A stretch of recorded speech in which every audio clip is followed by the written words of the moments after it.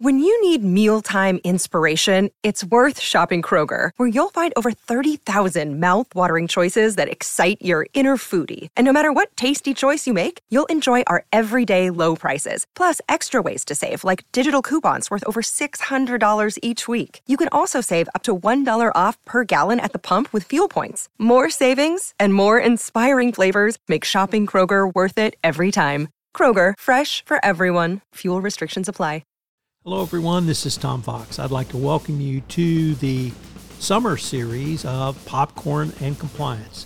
Yes, Tom and Jay Rosen are back to look at the Season 3 of The Mandalorian.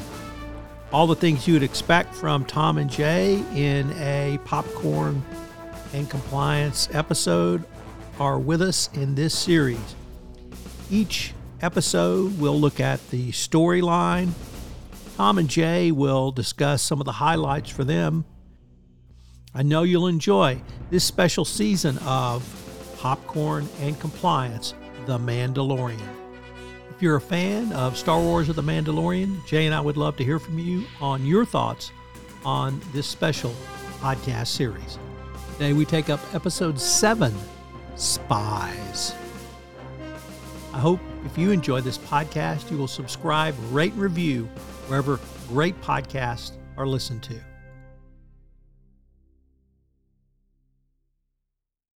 We begin as Moff Gideon is informed by Elia Kane that the Mandalorians intend to retake their planet.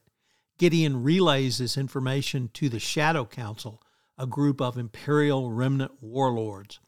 He requests reinforcements from Commandant Hux and questions Captain Pelion on the absence of Grand Admiral Thrawn. Reassembling on Navarro, Bo-Katan unites the Mandalorian clans and prepares a recon party to explore the surface of Mandalore and locate the Great Forge. Before leaving, Greef Karga presents Din Djarin with IG-12, a rebuilt version of IG-11, which is to be controlled by Grogu. On Mandalore, the group meets with another surviving clan who is loyal to Bo-Katan. Bo-Katan admits that she surrendered to Gideon shortly after the Night of 1,000 Tears, hoping her people would be spared from further harm. The party finds the Great Forge, but is ambushed by Beskar-enhanced stormtroopers. Djarin is captured by the Beskar-clad Moff Gideon, who reveals his intent to complete the Great Purge of Mandalore. He attempts to kill the search party, but Bo-Katan uses the Darksaber to escape for the group. Paz Vizsla stays behind to buy time, but is killed by Gideon's Praetorian guards.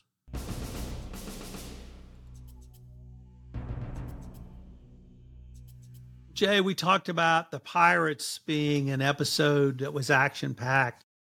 And we got action in this episode, and my sense is as we move towards the finale, we're going to get more action. But I really enjoyed this episode. A lot of reveals, even some new information that perhaps people who pay more attention to details than us had seen in foreshadowing, but I didn't see. What were your initial thoughts? This is my favorite part about the whole 8 episodes that we've been talking about. And we know in the past that there was a droid sheriff named IG-11. And later on in an episode where Din Djarin is in a bar with Grogu, and Grogu looks up and sees the little decapitated head of IG-11, and basically Din Djarin gets the head and brings it out, and then they speak to the people there, the Carl Weathers character, and he has IG-11 reassembled. But IG-11's now IG-12, and it's more of like an exoskeleton that somebody could go in and drive. And Tom, what are those little repair guys called? They're not the Jawas, they're something else, but they march the thing out, and then basically Carl Weathers takes Grogu and puts him inside the exoskeleton. And then all of a sudden we learn the 2 most annoying names or words that we're going to hear for the next episode and a half is no, no, yes, yes, yes, no, yes, no. basically, this is if you've had kids or twins like I have, and kids always repeat the same thing and do it, I could just see myself being on a galactic road trip with Grogu and him going, yes, no. So that's my favorite part. And I hope you guys got as much comedy out of it, but I just loved it. That may be specific to the life in Chez Rosen these days, or at least as it was. But I really liked, Jay, the way the episode started, because we saw Elia Kane, who we have met previously. We had thought she had been rehabilitated, or at least she played a character who had been rehabilitated from the Empire into the New Republic. Turns out she's not been rehabilitated. She's at least a spy and maybe be a double agent. I'm not clear on that yet, but we see her communicating to Moff Gideon around his plans because she wants to communicate to him that the Mandalorians intend to retake planet Mandalore. Then we get to meet the Shadow Council, who are a group of Imperial warlords, or at least remnants of the Empire warlords.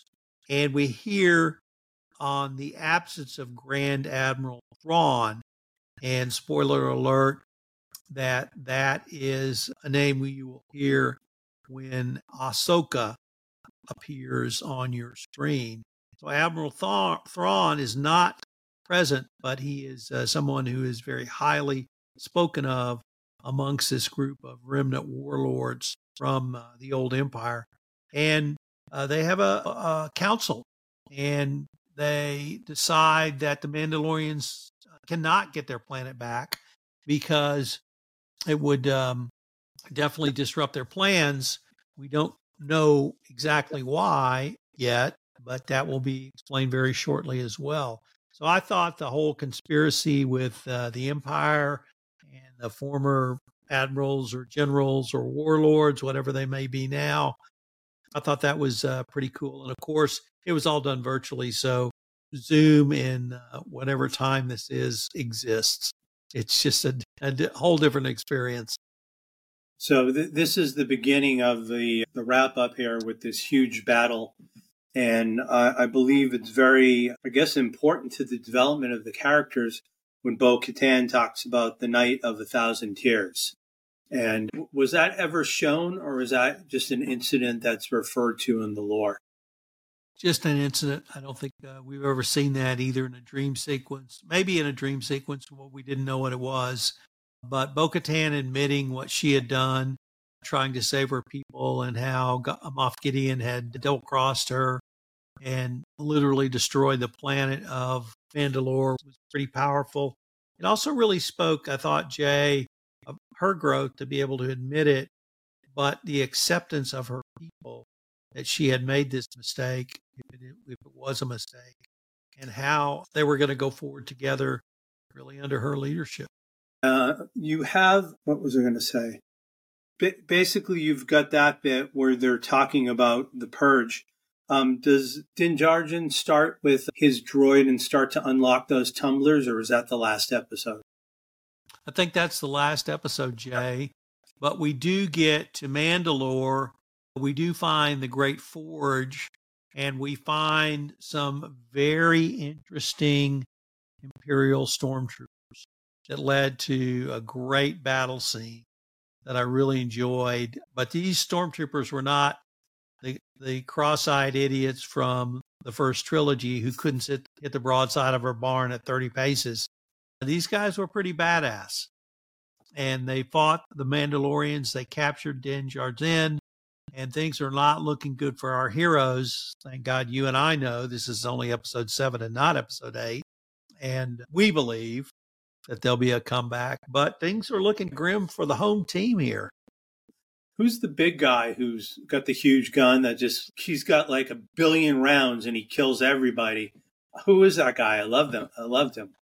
Yeah, so that was Katz or something close to that, but he is not a fan of Bo-Katan. And indeed, he does not want her to be the head of Clan Mandalore or the planet, but he basically makes a personal last stand shows great courage and understands his role as sacrifice. I was a little disheartened when Dan got captured. Like I said, since I suspected there was another episode, I thought he might escape. It was a good cliffhanger. It was clear that this was part one of a two-part ending. So we have to put our heroes in peril. And following the ball screenwriters, we must put our heroes in jeopardy so they can escape and do great things. Well, I was going to say, also, when you're watching a movie like Seven or something, that the partner is always going to get killed in the first couple of minutes. So I was very confused when the guy who had the big gun, they spent so much time on him. And I'm having this internal dialogue with myself saying, if he was going to die, they would have killed him already, but he's living. Is he going to make it? Is he going to get through? And then he didn't. So they got me there. They played with my emotions. Jay, I think this is the episode we learn of the experiments which lead to the stormtroopers.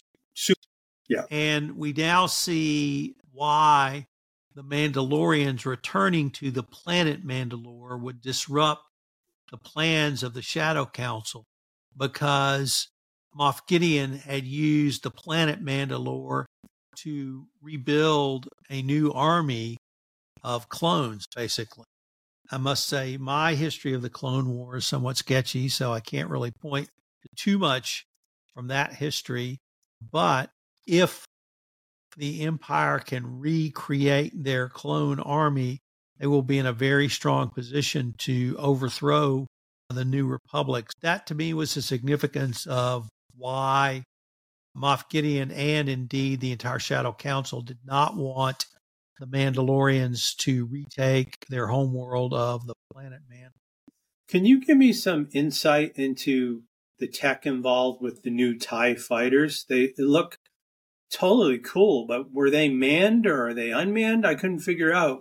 They were just like popping off this conveyor belt and looking very cool. I thought they were manned. I hadn't really thought that they now had driverless TIE fighters. Maybe Elon Musk is there in a different role, more military focused than civilian focused, but it's near San Francisco. So maybe, yeah. Maybe final thoughts on setting us up for the final episode. Are we, from a screenwriter's perspective, are where we need to be as audience members, Jay? Absolutely. And we're going to get to the end and everybody's going to get something for going to see the wizard. All right. I hope our listeners will join us for our final episode in the Mandalorian Season 3, The Return, which we will take up next week. I am Tom Fox. And I'm Jay Rosen. Thanks for joining us. This is Tom Fox. I hope you've enjoyed this episode of Popcorn and Compliance, where in this special season we're looking at The Mandalorian Season 3. Popcorn and Compliance is a production of the Compliance Podcast Network. If you've enjoyed this podcast, I hope you'll subscribe, rate, and review this podcast wherever great podcasts are listened to. If Jay and I would love to hear from you, if you have any comments, questions, or information you would like to share with us about your feelings, views on The Mandalorian Season 3. Thanks again for listening, and we hope that you will join us again for our next episode of Popcorn and Compliance, The Mandalorian Season 3.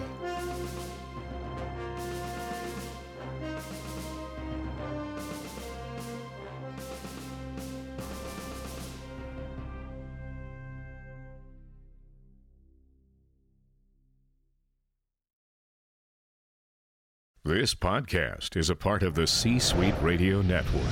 For more top business podcasts, visit c-suiteradio.com.